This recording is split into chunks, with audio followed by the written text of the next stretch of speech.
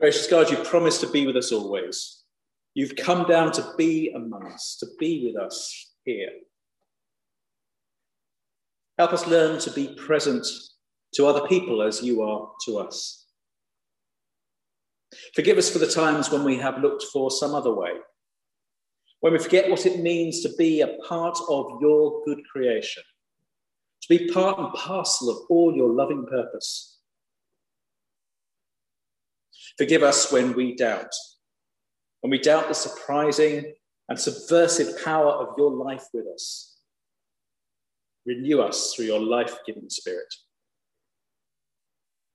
And help us to bring our attention to your presence now. As we hear your promise to be with us spoken through scriptures, give us ears to hear your voice speaking to us again today. Make us signs of your hope so that others will be drawn into your kingdom. Amen.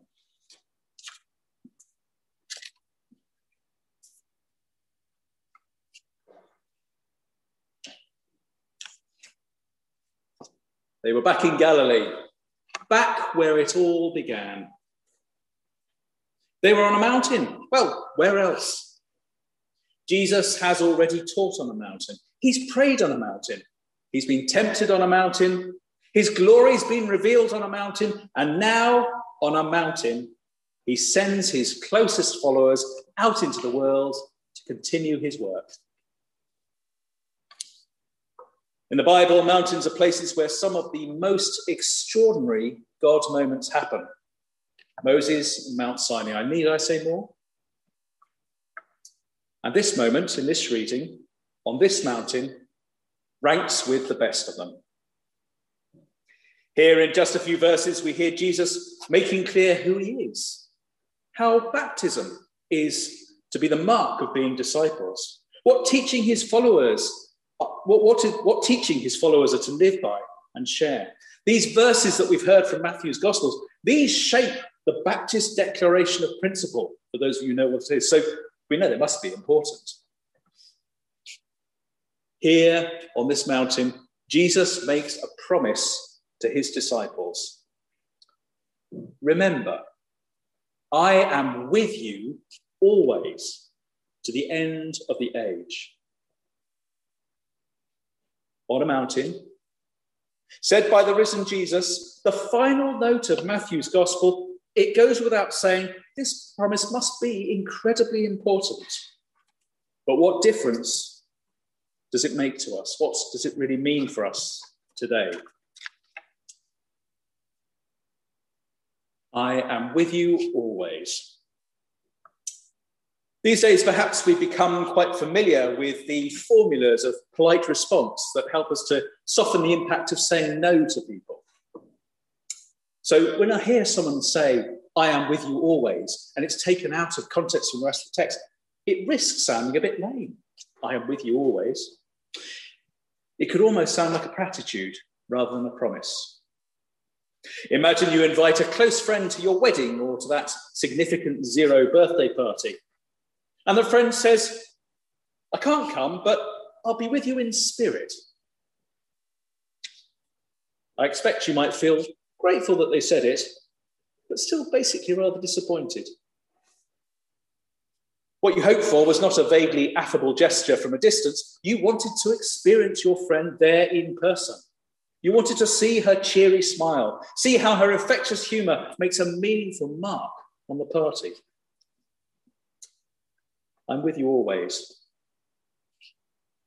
If that was just a polite gesture, a reassuring, a word of reassurance, then to change the analogy, this sort of response is a bit like the mechanical toy that a child gets at Christmas. It looks exciting until the child presses the start button, nothing happens, and his parents get a sinking feeling even before they read the note on the box that says, battery is not included. And they remember they have none in the house on Christmas Day to save the moment. The gift is there, but it's rather hollow unless there's a power source, unless something flows through the gift, enabling it to function in a way that brings joy. I am with you always. As we said, Jesus' promise here is made on a mountain. It's the sort of places where things that really matter happen in the Bible. And I assure you, there is nothing at all bland about this promise. This is a promise, you might say, that comes with batteries included. And how do we know? We know because of what comes just before, what we've already heard as we've eavesdropped on this conversation between Jesus and his disciples. You might say that in this passage that Malcolm read, the passage delivers the batteries before they deliver the promise that the battery is in power. Because before saying, I will be with you always, Jesus reassures his disciples. He says, all authority in heaven and on earth has been given to me. All authority in heaven and on earth has been given to me. We cannot hear the promise without connecting it to those words that Jesus says before. All authority in heaven and on earth has been given to me, and I promise to be with you always to the end of the age. That's the power source. The authority that rules all of heaven and earth has already been given to Jesus. Jesus' promise to be with his followers is already charged with a power that will never run low. So we know that any promise that runs off this authority is not an empty gesture. It really can and does make a mark and bring joy. And it's been that way from the beginning of God's story. It's that same authority, the ultimate authority of heaven and earth, through which God creates beauty and diversity out of sheer nothingness. And just to hear the whole of Genesis chapter 1 read out to us really underlines that for us. It's this same authority that the opening verses of the book of Genesis amazes us with again and again and again. God said, let there be light, and there was light. God said, let dry land appear, and it was so. God said, let the earth put forth vegetation, the plants yielding seeds, the fruit trees of every kind on earth. And it was so. And also with that last one, we begin to see something of how God's authority, how God's power really works. Do you notice the number of times in Genesis that seeds start to get mentioned? It seems to me that God's authority doesn't just make things happen, it equips creation with seeds of its own, inbuilt ways to collaborate with God in nurturing the wonder and variety of life down the generations, from the fruit trees and then to the human beings. That glimpse becomes a vision. The authority that governs all heaven and earth declares, let us make humankind in our image according to our likeness. And there, creation has its steward, its inbuilt means of caring and sustaining. A creature fully part of creation, but equipped with God, by God with a special responsibility. A responsibility to be an active and lasting sign of God's everlasting love. So what I want to suggest to you is that the clues are there in Genesis. The authority of God's word, the word that creates new life from nothing, that brings order out of chaos. The authority of heaven and earth is the power that brings new life. And yet it's clear in Genesis, creation isn't a puppet manipulated on strings by the divine hand. God's authority there creates, orders, equips creatures with the seeds and with the calling to take part themselves, to collaborate in God's creative work, to play a real part of its own. And I want you to keep that vision from Genesis in mind and listen again to what Jesus tells his disciples at the end of Matthew's Gospel. All authority has been in heaven and on earth has been given to me. So go and make disciples of all nations, and I will be with you always to the end of the age. The power of God, the power in Jesus goes on being creative through collaborating, through giving us space to play our part. The authority has been given to Jesus. The power is his. But this is the kind of power that works to enable and equip us, human creatures, to play our part.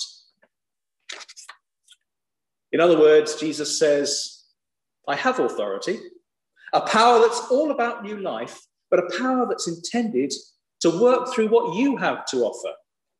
So off you go, and know that as you go, my power, my very presence will always be with you, nurturing the seeds of new life and love that God has equipped you to sow. And that to me is what makes this promise so incredible, so powerful in the proper God-like sense. The God of Genesis is at it again. The divine power that actually has always been Christ-like, although we couldn't know it as such from the beginning, this power is showing us how God's love really works, by making space for us, by being with us in the work. So I think that's what makes the difference. Jesus' promise here does not say, I will do it all for you, as if we were puppeteers of a master puppeteer. Jesus' promise says, I will be with you. Jesus' promise doesn't say, I will now leave you to it because you've been made with all the programming you need to manage it by yourselves. Jesus says, I will be with you always. I will be with you always, the end of the age, working with us, not instead of us, working with what we can offer, welcoming our contribution, fashioning it into a glorious work of love. And a few days ago, I saw a poignant example of this deeper power that we sense in Jesus' promise, the power of being with another, to make something happen together, instead of that top-down kind of power that does something instead of somebody else, for them, but not with them, paying no attention to what they can bring to the work. I saw it as I was watching the new TV drama on BBC One on Sunday evenings, Time, written by Jimmy McGovern, which I should warn you is not for the faint-hearted. Time is a drama set in a prison. The scene in question is actually one that, if you're a purist about watching BBC and leave it till the week it's actually being broadcast, you won't actually see this scene until tonight. If you're like me and you just couldn't resist the temptation to get on iPlayer and watch the whole series because they put it there, well, then maybe you've seen it already. Time is a drama set in a British prison, and it pulls no punches about just how tough prison life can be. The main character is a middle-aged man called Mark, played by Sean Bean. Mark is serving a 4-year sentence for causing death by dangerous driving. He had been a school teacher before the offence happened. But now in prison, when he tells other inmates he's a teacher, he's always quick to add, well, I used to be a teacher.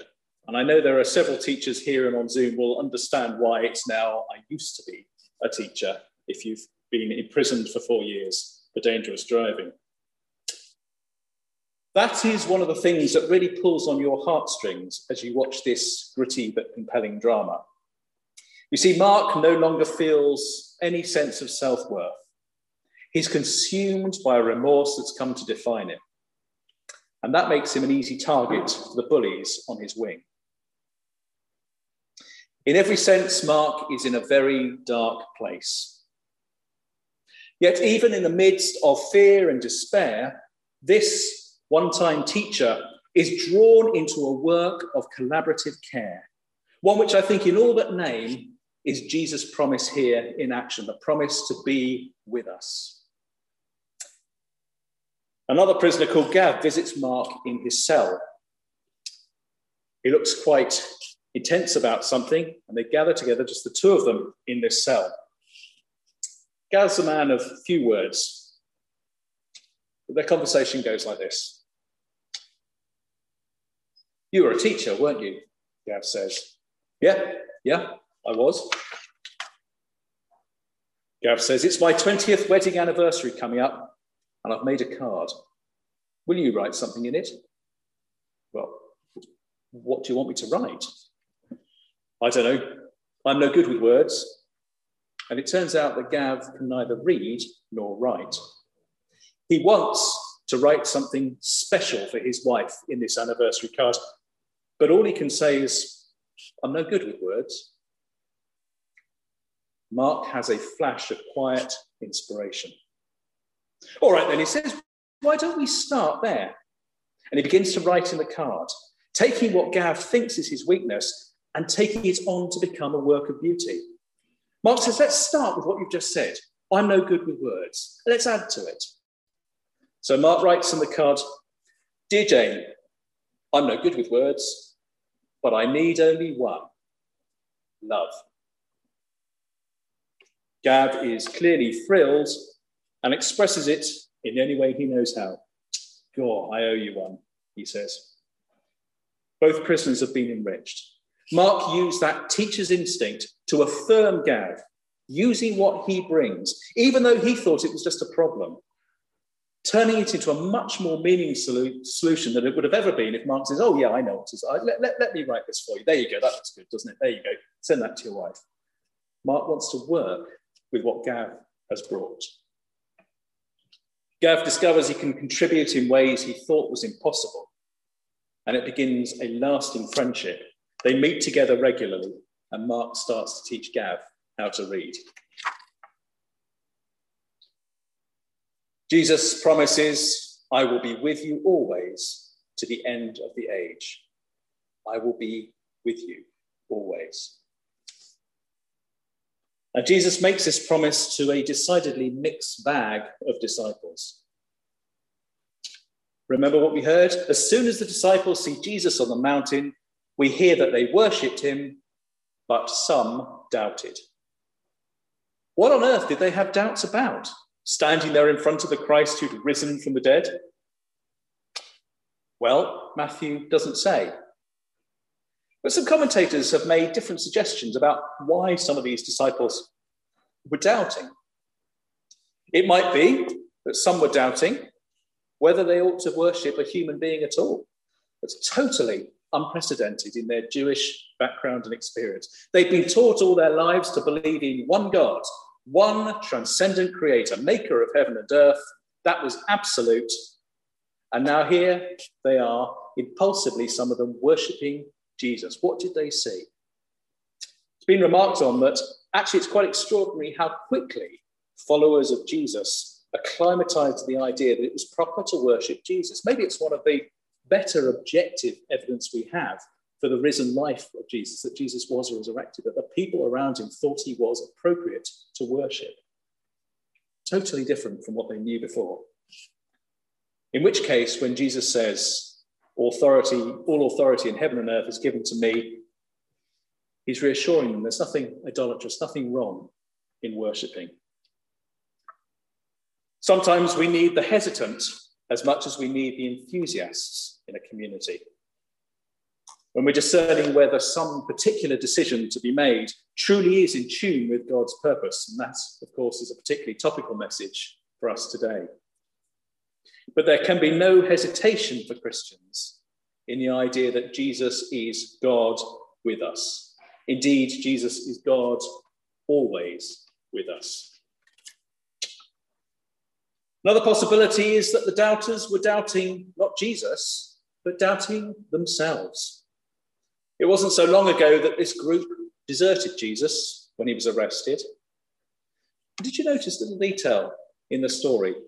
Matthew tells us that 11 disciples went up to that mountaintop. 11 disciples. Judas is conspicuous by his absence. He's not mentioned, but in an unspoken way, there's a reminder that human beings have that liability to betray Jesus. It's as much a part of the story as the people who did come. And to doubters like that, Jesus' words also make sense. I have all authority. And not only that, Jesus says, I have all authority and it's to you, doubtful as you are, that I say, go and continue my work. Jesus' words to those who are doubting themselves are a bit like Mark's words to Gav in the prison drama. They start where we can only see weakness, and yet they transform that into a sign of love. And is there anybody here who doesn't hear this as good news for them? Because I certainly do. So that, I think, is the profound meaning in Jesus' promise. I will be with you always, to the end of the age. You could say that's a promise that shows us God's third way, a way beyond either doing the work regardless of us or abandoning us to get on with it by ourselves. This is a way that renews us by empowering us, by drawing us in, mixed bags of faith and doubt that we all are. That's the difference, I think, this promise makes all the difference for our lives as disciples today. It's the promise that sets us free from anxiously measuring whether we think we can achieve anything with what we have ourselves. We don't have to do that. God can use the most surprising, subversive things in our lives, our weaknesses to our eyes. What we need to get on with is focusing on discerning the moments, discerning those moments when we really can play our part, when we can see what God is already doing in the world because all authority is already given to him. So as we go to make disciples with Jesus and he with us, sometimes you might find you're kind of in Mark's role. You're the one recognizing a chance to affirm somebody else who imagines that they have little to offer. Sometimes you'll find yourself in Gav's place, imagining that you are inadequate and then discovering to your joy and surprise that even what you thought was a weakness is something that God can transform. Something that God, whose power is made perfect in weakness, can take as a spark, which he will turn into a flame. Turning our sparks into God's flame. We're going to hear a song on YouTube, which you may know, and it's a song that has an image in it which has always spoken particularly profoundly to me of the way in which God's love works with us. Come, change our love from a spark to a flame. You'll hear that several times as we listen to Graham Kendrick's song, Beauty for Brokenness.